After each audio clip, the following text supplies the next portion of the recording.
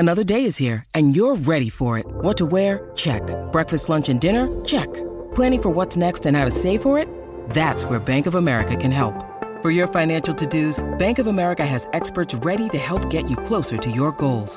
Get started at one of our local financial centers or 24/7 in our mobile banking app. Find a location near you at bankofamerica.com/talktous. What would you like the power to do?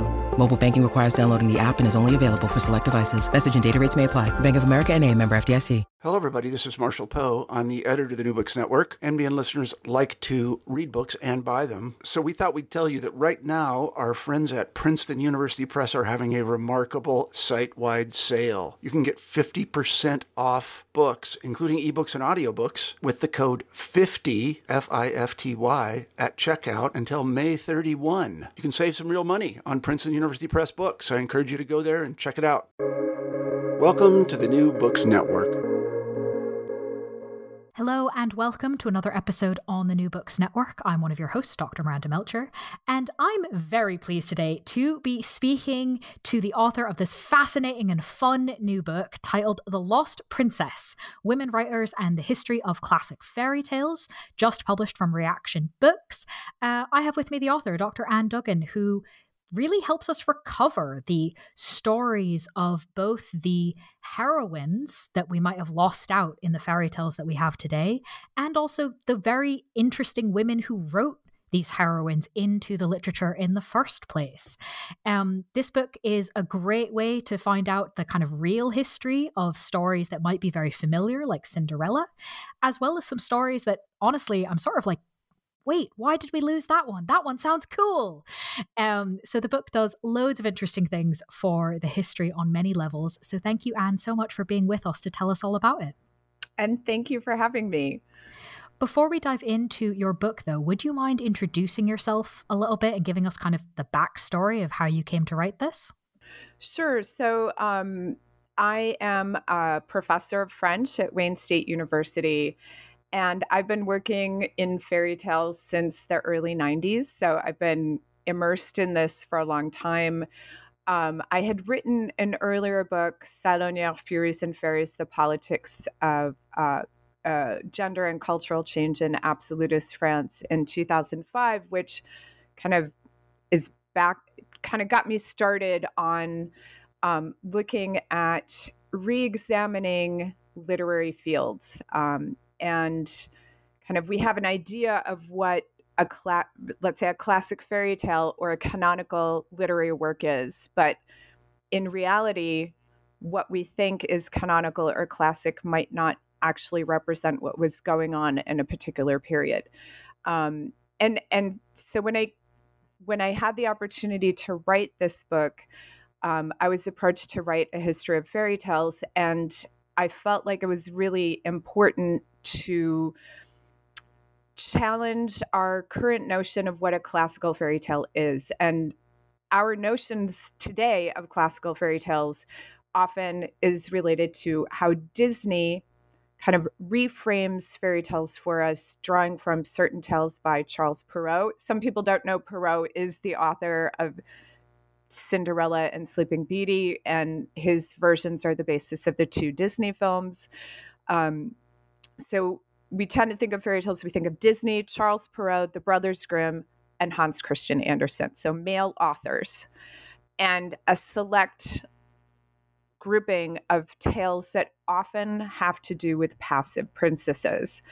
And so because this is our contemporary canon of fairy tales, our contemporary idea of classical fairy tales, we kind of project that onto the past as if things were always this way.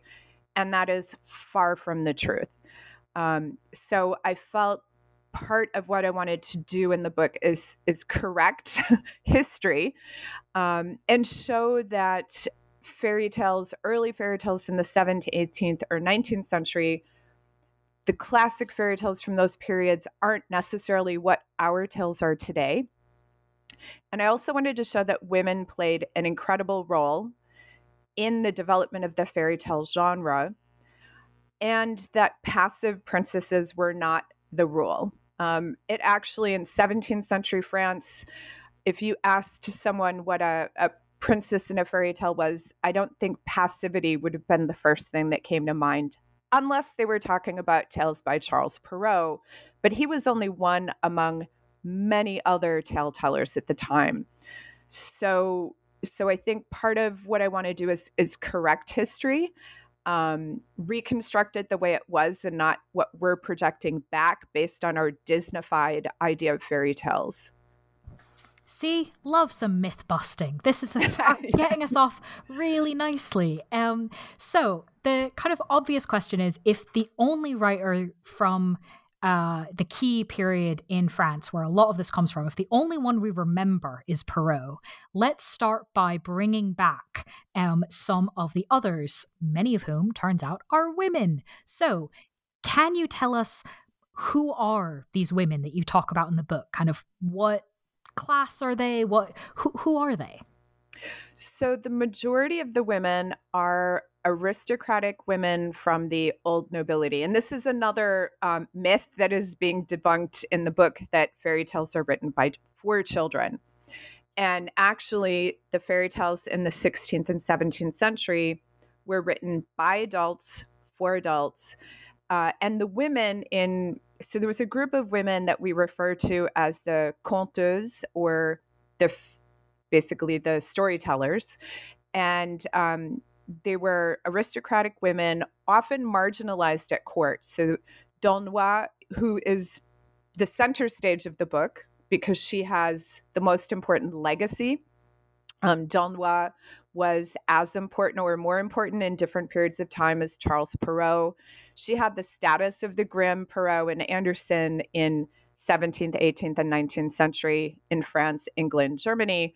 And she was part of a whole group of women who were writing fairy tales to contest gender limitations, to contest the oppressive monarchy of Louis XIV. So a lot of these women had found themselves in, like Donnois herself was married at 13 to a man 35 years older than her. So we might understand why she was critical of arranged marriages. She was locked up in convents much of her life. Madame de Murat, another fairy tale writer who wrote a maiden warrior tale, she was exiled for a satirical writing against the king's wife. So these were all women who had high status but were marginalized within court society, and who went a long way in challenging gender norms. So if that gives us a brief sketch of who the women are that are writing these stories, and I'm so glad that you highlighted the kind of written by adults for adults aspect, because that's going to make more of what I'm going to ask you make more sense, because some of the stories are not child friendly, right? And that's what's interesting, because of course that is a misconception we have now. So starting with Cinderella, we have the Disney version. I don't think we need to go over what that is. What are some of the alternatives, some of the other Cinderellas, and how did they develop? So I'll put a parenthesis here. Another myth is that all of these tales came from oral culture, and there's this oral to written trajectory. And in fact, a lot of the writers in the 1690s were drawing from two Italian writers, Straparola and Giambattista Basile. And Basile was an Italian writer from Naples, writing in the early part of the 17th century. And Donnois, Perrault, and a lot of these other women writers were adapting Basile and Straparola's tales. And Basile has the first literary version of Cinderella that we know of. It's called Cat Cinderella. And in his version, the Cinderella character has a name. She's called Zezola. She's unhappy with her first stepmother. So it starts with the stepmother who's mean to her. And at the urging of her sewing teacher, she actually murders her first stepmother. And then the sewing teacher becomes her new stepmother, who's terrible to her. But she's very resourceful. She murders to get what she wants, and is very feisty, and is absolutely not a passive heroine. And this is written by a male writer, Giambattista Basile. Perrault is going to adapt his tale, and Perrault's version is the closest to Disney, and he makes his Cinderella much more passive. She waits for her prince. She doesn't really take action. She embodies, and I think Perrault is one of the reasons why we think of passive princesses in fairy tales. That's what he does. That's why Disney, I think, drew from his versions of Cinderella. So we have Basile wrote this tale with this, murderous Cinderella. Perrault totally domesticates this character. And then D'Aulnoy does something different. So she knows Basile's version, she knows Perrault's version, and she creates a tale taking maybe more inspiration from Basile's resourceful heroine. And her Cinderella, as part of the narrative, she kills an ogre by pushing him into the oven, which actually might be the source for Hansel and Gretel pushing the witch into the oven. And I can get more into how D'Aulnoy influenced German tradition.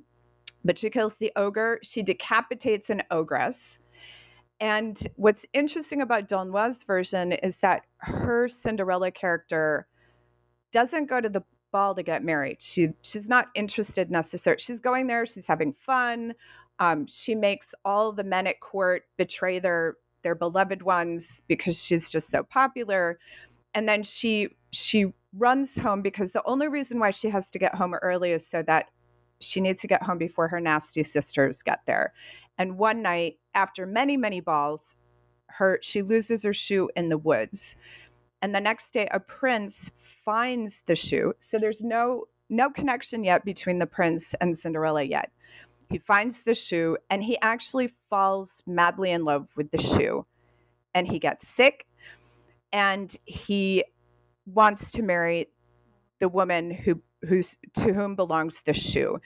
And then Cinderella realizes the prince has the shoe, hops on a horse, races by her sisters who are also they're ready to try on the shoe. She splashes them with mud. She marries the prince, but what we realize in her version of the tale is the prince's family had taken the property of Cinderella's family, and Cinderella is actually a princess in this tale who's fallen from grace. And she negotiates her marriage and says, I will marry you, but you got to give my family their land back. So we have a very different kind of Cinderella in D'Aulnoy. And I think what's interesting is that D'Aulnoy's Cinderella didn't just disappear after 1697-98 when she published most of her tales, and that her tale was actually, it became, and this is where I'm going to get into, we have this assumption that fairy tales come from oral culture and then people write them down. And when we follow the history of D'Aulnoy's Cinderella, she doesn't only not disappear, she enters into oral culture. So there are versions that we can trace from D'Aulnoy's, in another parentheses, D'Aulnoy's tales in the early 18th century were published as individual chapbooks. So they went all over, they were published all over France. So you can imagine, even if the population wasn't well educated, someone in a town would get a chapbook version of her version of Cinderella, read it, share that with other people, and then they tell the story, and then they tell it, and it enters into French oral culture. So there's versions in Poitou of D'Aulnoy's fairy tale. There's a version that made it to French Missouri that is a direct descendant of D'Aulnoy's Cinderella tale. It was actually quite popular in Germany. So there's Ludwig von Hoxhausen told the Grimms a version of a tale called Tiny Ears, which is the D'Aulnoy, a folklorization of D'Aulnoy's tale. And it actually made it all the way to Czech Republic. And Božena Němcová, who was a really important Czech women writer, activist, feminist, and folklorist, she also has a version of D'Aulnoy's fairy tale that she penned in collected. It's not clear if she heard it, if she where she got the version of Don Juan's tale, but she includes it in her collection of Czech fairy tales. So we have this tale that went all the way on the one hand, to Missouri, French Missouri, to Czech Republic. What an amazing story in and of itself, and to trace it. Are there any other legacies or tracings of the different Cinderella stories that we can see through history? What is one interesting thing, and this is kind of a side note, one thing I realized when I was looking at these different oral versions of Cinderella is sometimes you have Perrault's version as becoming folklore, Don Juan's versions becoming folklore, and there are versions that blend motifs and themes from both of them. So Don Juan, in some of the adaptations of her Cinderella tale, which is called Finetta Cendrone or Finette Cinders, you might have a glass slipper or a slipper, and in her version, it's a mule. One important legacy of Don Juan's fairy tale is it fed into a Czech East German film called Three Hazelnuts for Cinderella, which came out in the 70s. And to this day, if you know anyone who lives in Germany, it's a must-see. It's a film that people watch all the time to this day. And so one, I suppose, surprising fact that I found in doing this research and researching the legacies is that Don Juan that her tale had an impact on this very important East German Czech film that is popular in Germany and Norway and Czech Republic to this very day. What a fun thing to discover. Yeah. I'd love to ask you about another story that we might think we know, but the history is actually quite a bit more interesting. Beauty and the Beast. This one seems almost like a whole bunch of stories came together, and they were not always, these components didn't always exist in the same story. Can you tell us about this? Right. Yeah. So Don Juan was really interested in Cupid and Psyche.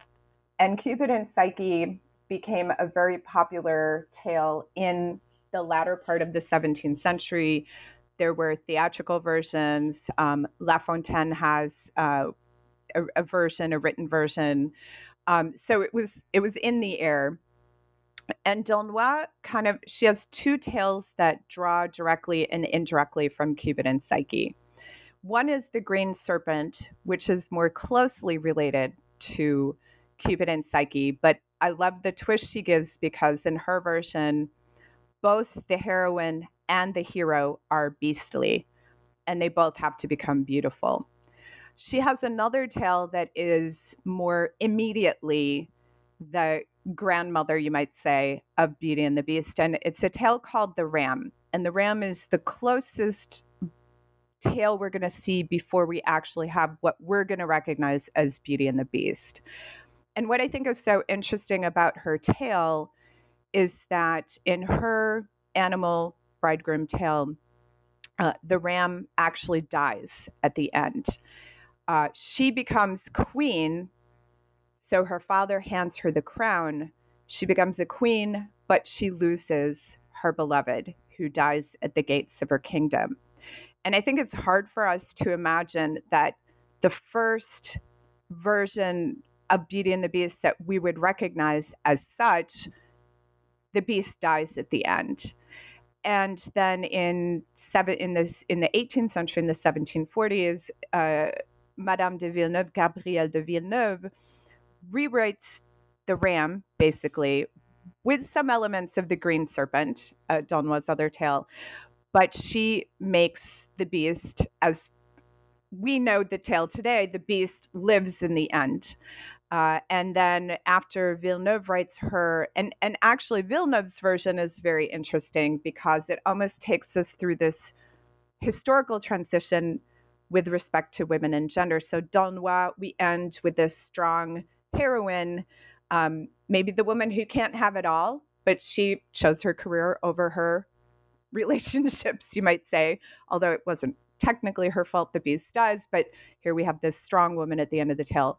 In Villeneuve, there's these backstories where we have these Amazonian queens, and that's sort of the past, and Beauty, who's a more domesticated heroine, for me is the heroine of the future. So we have Villeneuve's version has a mix of kind of Danoise, strong women, but who are the women of the past. And then we get to Le Prince de Beaumont, which is the version that we know, the version that Disney's film is based on. Le Prince de Beaumont's version was actually explicitly written for young girls. It's more explicitly pedagogical. And there are the you might say the strong women, the sovereign women that we saw in the earlier versions of the tale are gone. And it's more of a very much a middle class tale. So just following that one tale, we can see how conceptions of gender and women's place in society is changing. And we can also look at Beauty and the Beast as a correction to the Ram, that we have Villeneuve and Le Prince de Beaumont who didn't want to let the beast die at the end of the tale. Sobering account, really, tracing all that through. Similarly with Cinderella, are there any legacies? Are there any sort of ways that the stories that we're maybe less familiar with actually have lived on? Yes. And that was a surprise to me too. And that's why I think this book is a beginning of research, because I think there's so much more to be done. But a lot of critics and scholars had this idea that, okay, so Danois wrote these tales and these other women wrote these tales in the 1690s, and then they disappear. And what I found is the Ram, for instance, so, we think the Ram just disappeared. We have no idea. Many people don't even know the story exists. And when I was doing my research and kind of tracing these legacies, I found that the Ram actually took on a whole new life in England in the 19th century.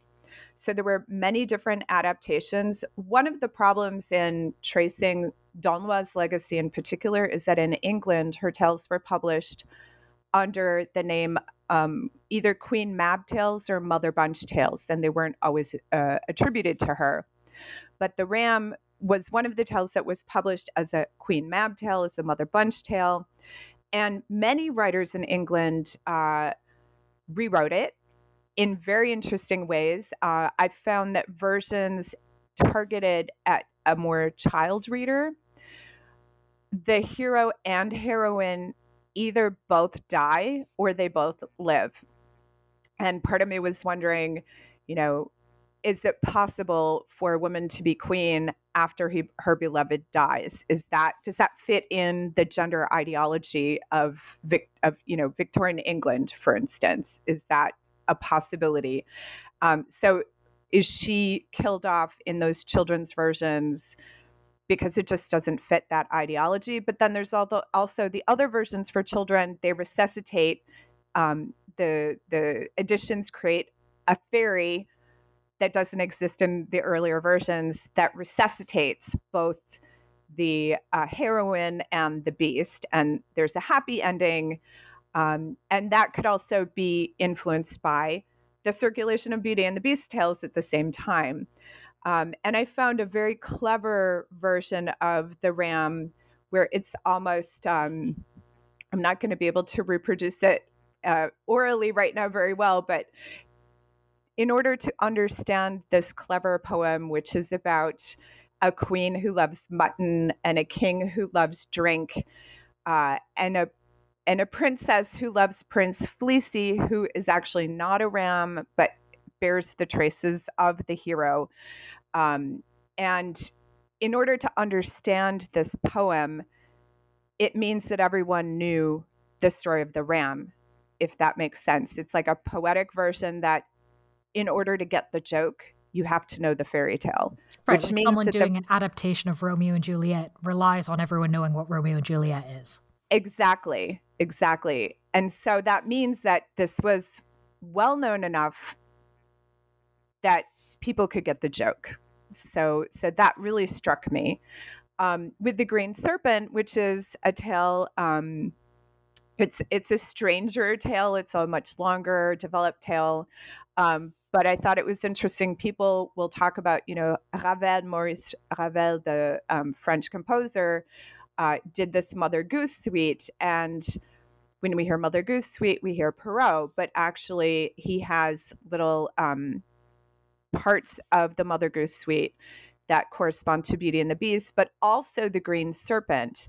And Ravel used to babysit for some friends of his and would tell the children the story of the Green Serpent, among other tales. So we can see that the Green Serpent also coexisted with versions of Beauty and the Beast through the 19th century. Again, this idea that her tales didn't just disappear in the 1690s, after the 1690s, and even coexisted with the tales that the Green Serpent and the Ram influenced, meaning Beauty and the Beast.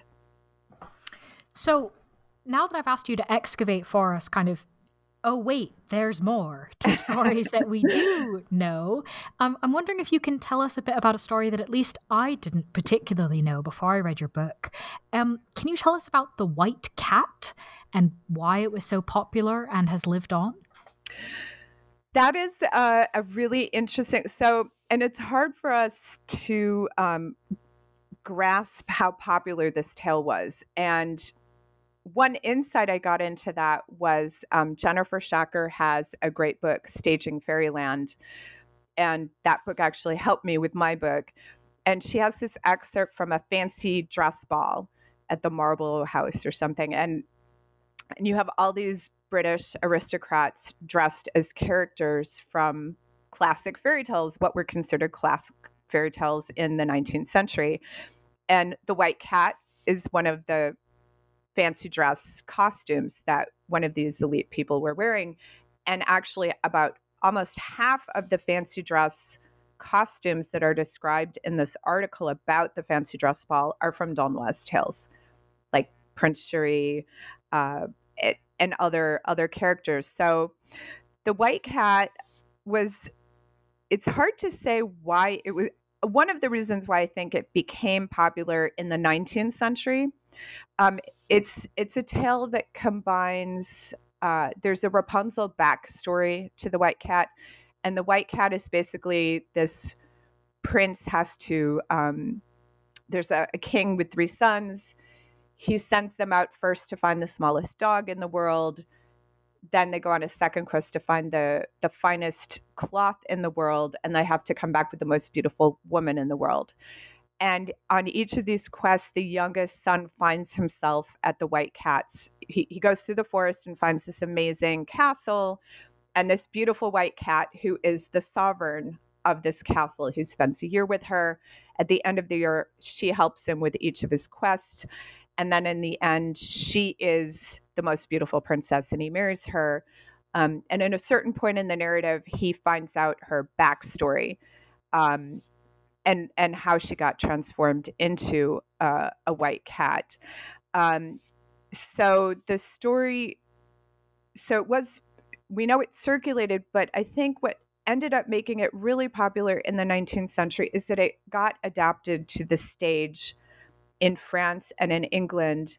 In England, there were at least 6 different playwrights who did adaptations of the White Cat on the British stage. And in France, there were these very famous vaudeville fairy. I guess a féerie would be a musical comedy based on a fairy tale. And the Cognard brothers were very famous. And they did a version of the White Cat, and that became one of the most iconic stagings of a fairy tale on the Parisian stage. But it had its equivalent. It was popular in many different adaptations on the British stage, particularly the version by James Robinson Blanchet, who was I think of him as the equivalent of the Cognards in England. So I think these stage versions kind of helped foster the popularity of that particular tale. And in France, there are the first photograph of the inside of a theater was a staging of the White Cat, which shows, again, the popularity, even though, it's incidental to the history of photography, but the idea that that is the play that was going to be photographed for the first time in the history of photography I think, shows the importance of that particular staging. And I think that staging influenced, so department stores like Le Bon Marché was the earliest French department store, and the chocolate company Poulain Chocolat, they had adaptations.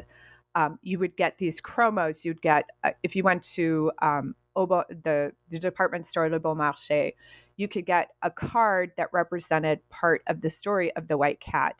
And I think that marketing tool worked so well because people knew the staged version of the White Cat. So I think that those theatrical versions really helped stimulate the popularity of the tale, at least in the 19th century.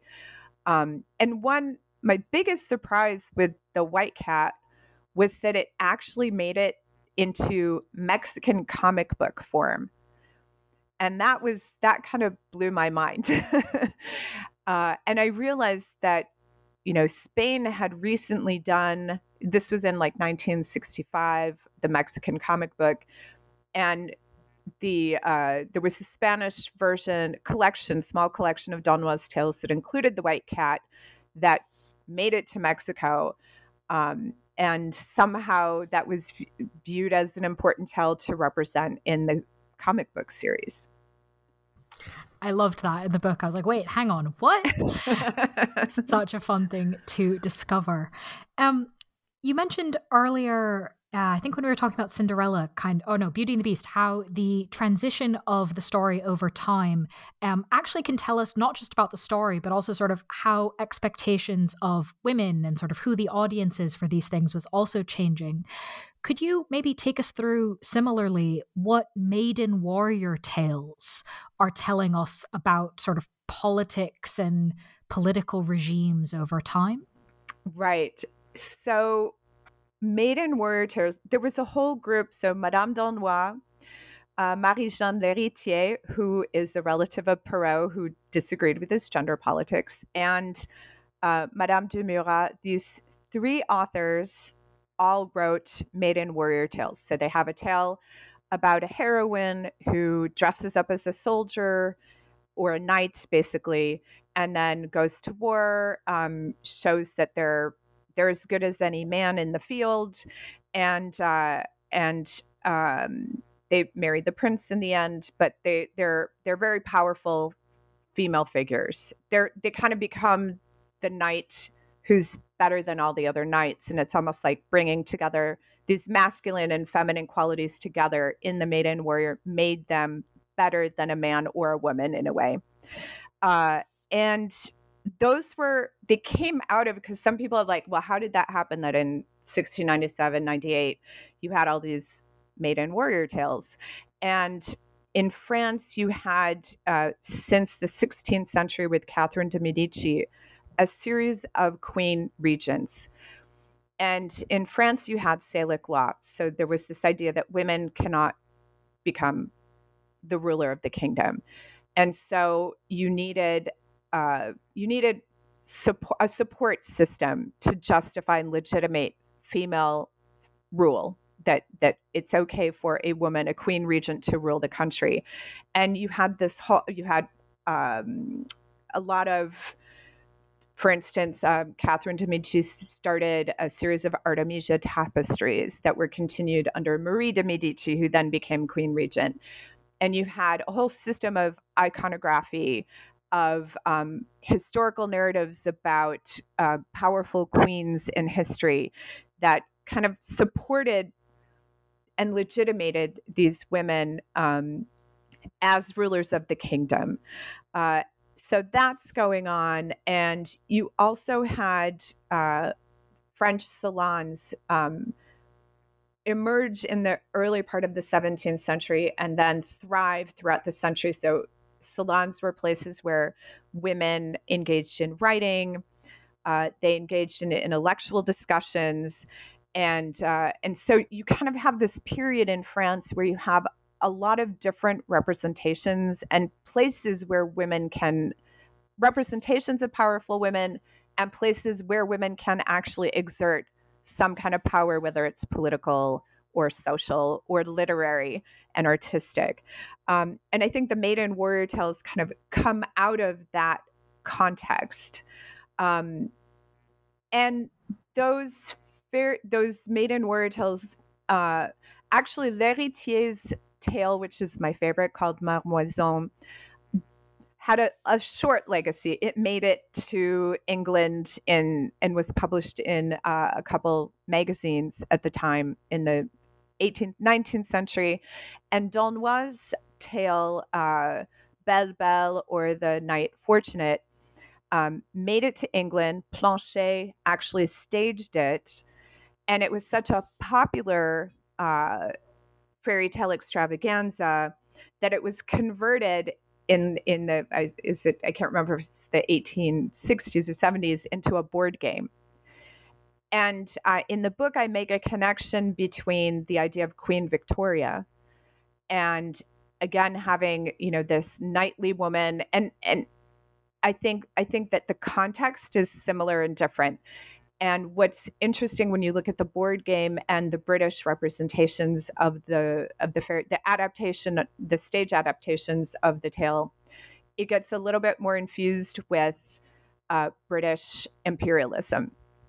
And the board game is very much reflective of that, kind of taking this 17th century tale that had this different context of salon society, powerful women, legitimating women's power. And then in the 19th century in England, legitimating women who are powerful, which correspond, which makes sense in the context of Victorian England, but then infused with this imperialistic backdrop. Thank you for taking us through that. I found those connections absolutely fascinating in reading the book.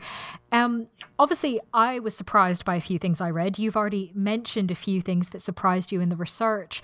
Is there anything else that particularly surprised you in the process of researching and writing this you'd like to share with us?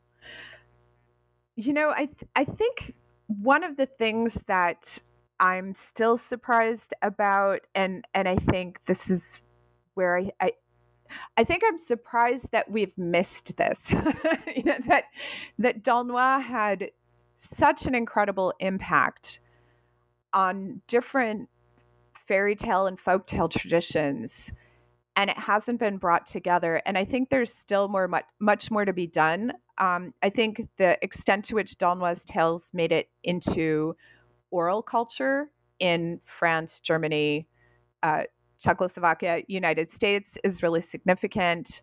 I think a lot more could be done because one of the background stories that kind of goes through the book is the fact that the Grimms, and this is something a lot of people don't realize, and I think my colleague Julie Kaler, who's done a lot of work on this, but also Sean Jarvis and Janine Blackwell, a lot of the Grimm sources were women, and women of French Huguenot background. So even the idea that the Grimms took these oral tales from these peasant women is a myth.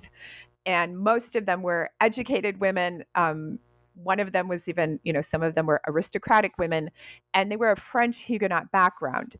So it's hard to say so when you see a lot of their tales, you can see the influence of D'Aulnoy, and it's hard to tell if that influence is from them being familiar with the literary versions or folklorized versions of her tales. I'm teaching actually today a tale by Bechstein, who was a really popular 19th century German publisher of tales, and he has a tale that it's basically an adaptation of D'Aulnoy's The Bluebird, and I haven't explored that yet. But I think there's many of these connections that haven't been explored, and I think there's so much more to be done. with the Grimm's corpus, with women writers in Germany, and Bechstein, who is a German collector of tales.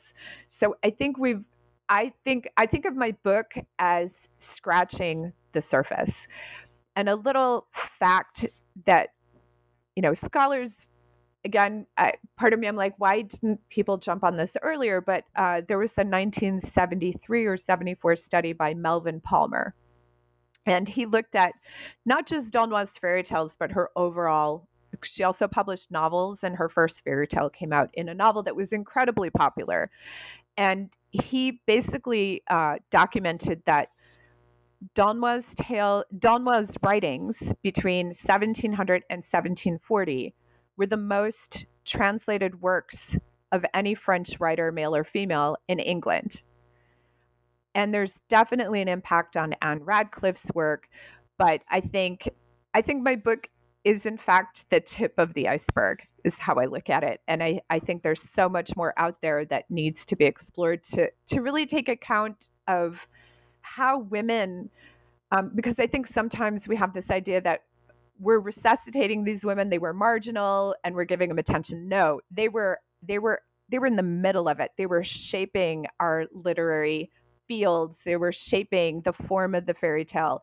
I'm working on an article now, and again, more could be done on Donwa's influence on 18th century male writers who parodied the fairy tale, but no one really looked at how closely they read Donwa and how much they're integrating motifs from her tales. And so I think, again, my book's the tip of the iceberg.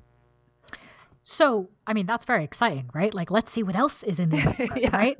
And obviously you've mentioned two things that you're doing next. You're teaching a class and you've got this article. Is there anything else you're working on or looking to work on that you'd like to give us a preview of? I'm actually, so I go back and forth between my early modern hat and my early modern and women and fairy tales. I published a book with some former PhD students I worked with called Women Writing Wonder, where we're kind of showing these 19th century women writers who were in England, France, and Germany, who were really important. So I kind of go back and forth between that kind of work and film.